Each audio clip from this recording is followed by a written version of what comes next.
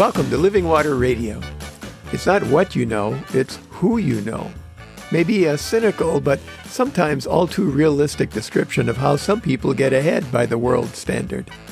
It's also an excellent description of the Christian faith. Today, we're going to find out why. My name is Pastor David Berkedal. My wife, Reverend Sally Welch, is co-producing this podcast. Sally is an ordained minister actively focusing on ecumenical and interfaith ministry.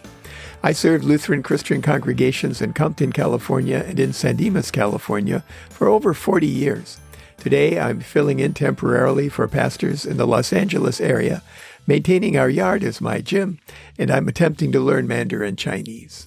We are retired clergy and have over 80 years of ordained ministry experience between the two of us. Check out our first Living Water Radio podcast, number 0, Welcome and Introduction, for more information about us and this podcast. Sally and I and our son James were in Maui in 1997.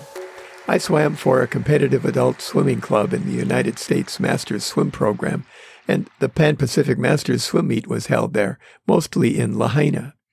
I swam my events in the early part of the day, and the rest of the day we'd have to explore the natural beauty of the island. We visited a Lutheran church, saw the banyan tree, drove the road to Hana, toured a volcano, and lots of other things.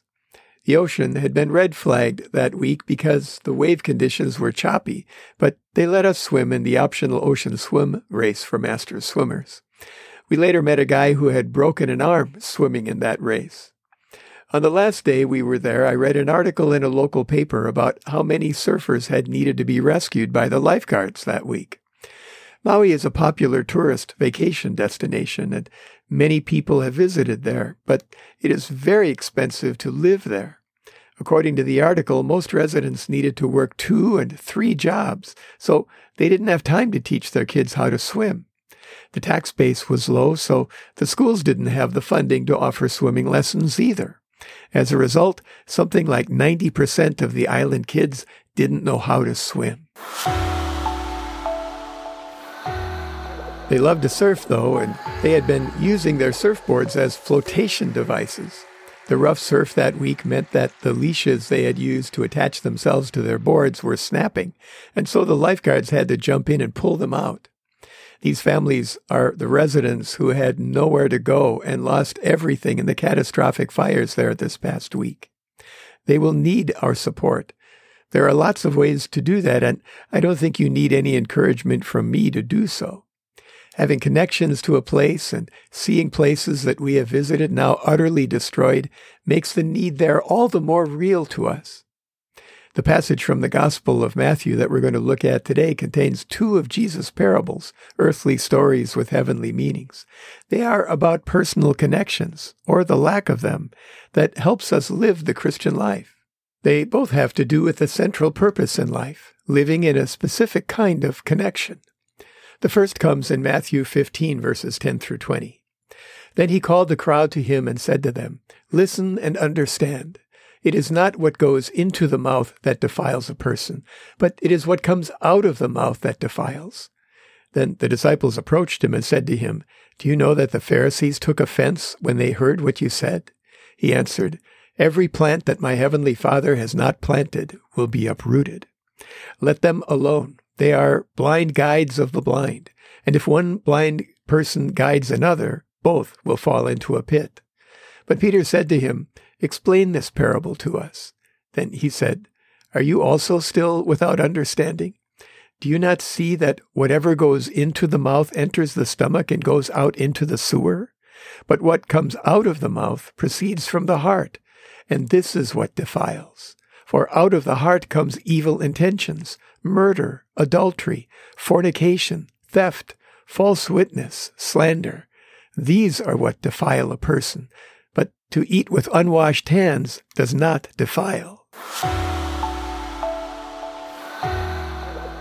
The Pharisees were laymen. Only men could be a Pharisee, who had done well enough and saved enough that they could turn the family business over to their sons or son and spend the rest of their lives learning the religious law that had been given by God to define Israel and keeping that law.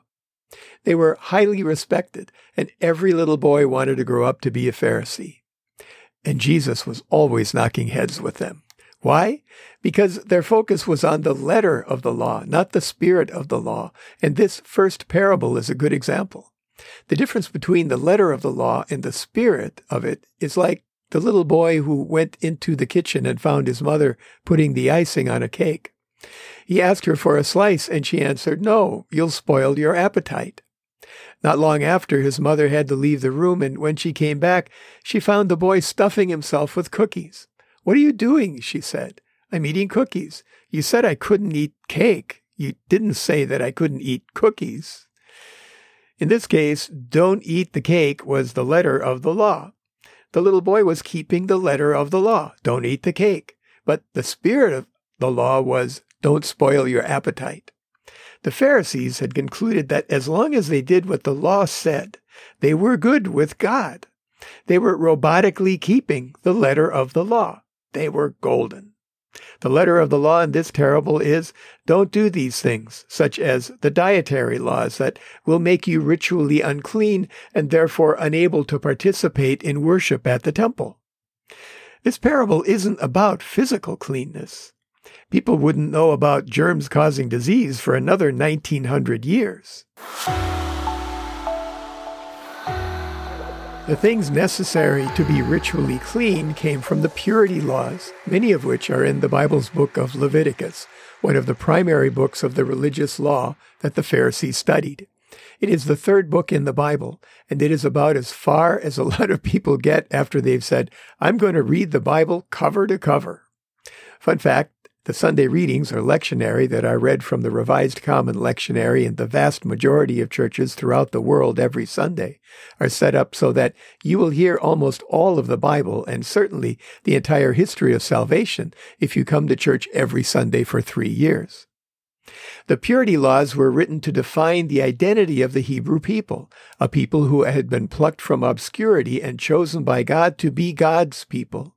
They were set apart from the other nations. They were blessed to be a blessing to the nations and a light to all people that God is, and that God wants all people to receive his blessing. Part of that blessing was the law, given to God's people as a guide to lead them to the life for which they were intended, a life defined by their relationship with God. They were a particular people, and therefore the purity laws were designed to keep them pure. They were not even to wear clothes made of 2 kinds of fabric. The dietary laws, keeping kosher, intended things like not eating dairy and meat in the same meal, not eating animals that were not one kind of animal or fish or another, but had characteristics of both. The spirit of the law was their purpose, to remind people that they were chosen. They were God's people, and that in every way they were a particular people defined by God's blessed law. Don't be a different thing. Don't even be 2 things. Don't compromise. Be who you are. But that blessing was not an end in itself. God's people were blessed in order to be a blessing to all people. All people. But God's people didn't see the law as a blessing. People like the Pharisees had led them to see it as a burden. God's people didn't keep the law, at least not for long. Though Jesus entered human history to suffer and die as a sacrifice, to put things right, to restore the relationship with God for which they were created, the relationship that preceded the law, as Paul points out when he says in Romans 4:13, "It was not through the law that Abraham and his offspring received the promise that he would be heir of the world, but through the righteousness that comes by faith." Abraham's faith was reckoned to him as righteousness hundreds of years before the giving of the law. The meaning of that faith as the product of a living relationship with the one true living God is the purpose of the second parable in Matthew 15, verses 11 through 28. Jesus left that place and went away to the district of Tyre and Sidon. Just then a Canaanite woman from that region came out and started shouting, "Have mercy on me, Lord, Son of David. My daughter is tormented by a demon." But he did not answer her at all. And his disciples came and urged him, saying, "Send her away, for she keeps shouting after us." He answered, I was sent only to the lost sheep of the house of Israel." But she came and knelt before him, saying, "Lord, help me." He answered, "It is not fair to take the children's food and throw it to the dogs." She said, "Yes, Lord, yet even the dogs eat the crumbs that fall from their master's table." Then Jesus answered her, "Woman, great is your faith. Let it be done for you as you wish." And her daughter was healed instantly. A non-Jew, a Gentile like us, received the miracle, the action that points us to the way that the world was intended to be and the way it will be again in the new heaven and the new earth. She was a foreigner, yet her daughter was healed instantly because of her faith. Her faith, her relationship with Jesus, fully God and fully human being, her connection to God was all that was necessary. Her daughter wasn't healed by the woman's faith. She was healed by Jesus, the agent of her connection of faith. That faith made her part of God's people. Peter says in 1 Peter 2, verses 9 through 10, "But you are a chosen race, a royal priesthood, a holy nation, God's own people, that you may declare the wonderful deeds of him who called you out of darkness into his marvelous light. Once you were no people, but now you are God's people. Once you had not received mercy, but now you have received mercy." We are God's people, and like the Canaanite woman, we have received mercy. Why? Not by keeping the letter of the law, not because of our good works, but that you may declare the wonderful deeds of him who called you out of darkness into his marvelous light. The purity laws are mined by people who want to devalue the authority of the Bible. They are thrown in our faces by people who ask, "Well, do you wear clothes made of more than one kind of fabric? Do you eat shellfish? Do you like a cheeseburger?" But let's be charitable. They are misunderstanding the purpose of the Bible. The purpose of the Bible is to lead us into a living relationship with the one true living God. It's described in the climax of the Gospel of John, in John 20, verses 30 to 31. Now, Jesus did many other signs in the presence of his disciples, which are not written in this book. But these are written so that you may come to believe that Jesus is the Messiah, the Son of God, and that through believing you may have life in his name. It's not what you know, it's who you know. And we have been given the gift to know Jesus. There has been a lot of legal action regarding college admissions this summer, who gets in and why. Students get in on their merit. Students get in on the basis of their life experiences. When our son James was in the college application process, his school invited an admissions officer from Stanford to come and explain how things work. She said that, contrary to popular belief, they didn't look for well-rounded students. She said that their goal was to make well-rounded student bodies, so that atypical abilities and experiences carried a lot of weight. And then there are the alternative admissions routes, like donating a big chunk of money, or being a legacy, that is, being related to people who attended that school. Legacies ensure that the right kind of people will be admitted and that they will support the school for generations. The Supreme Court is considering a case that could soon make that illegal. The heaven admissions process is not based on merit or on bribes or on who your parents were or are. It's based on grace, and that grace is given on the basis of the great gift of God revealed and given to us in the death of Jesus Christ on the cross. It's not what you know, it's who you know. All the Canaanite woman had going for her was that she knew Jesus. She was connected by the gift of faith, the connection to God we have been given by knowing God, the connection that brings us life in his name. The Christian life is not knowing stuff about God. It is in living from the inside out in response to the gift of a living relationship with God. It is he who we know and he by which we live. I mentioned last time that we were in Sitka, Alaska this summer and visited St. Michael the Archangel Russian Orthodox Cathedral. After we left the cathedral, we walked across the street to the Grandfather Frost Russian gift shop. There was a sign prominently posted in the window near the entrance that said, "We support Ukraine." They wanted people to know where their connections were, because connections are important. They often define us. Jesus reminds us in today's parables that we are called to obey the law in response to the gift of salvation, but not to let it define us. We are defined by faith in our connection to God, and that connection is all that is needed for this life and for the life to come. Today, let's remember to pray the Lord's Prayer, the one that Jesus taught us. If you don't know what that is, contact us at therevsdavidandsally@gmail.com or send us a tweet to @DavidBurkadal and we'll send it to you.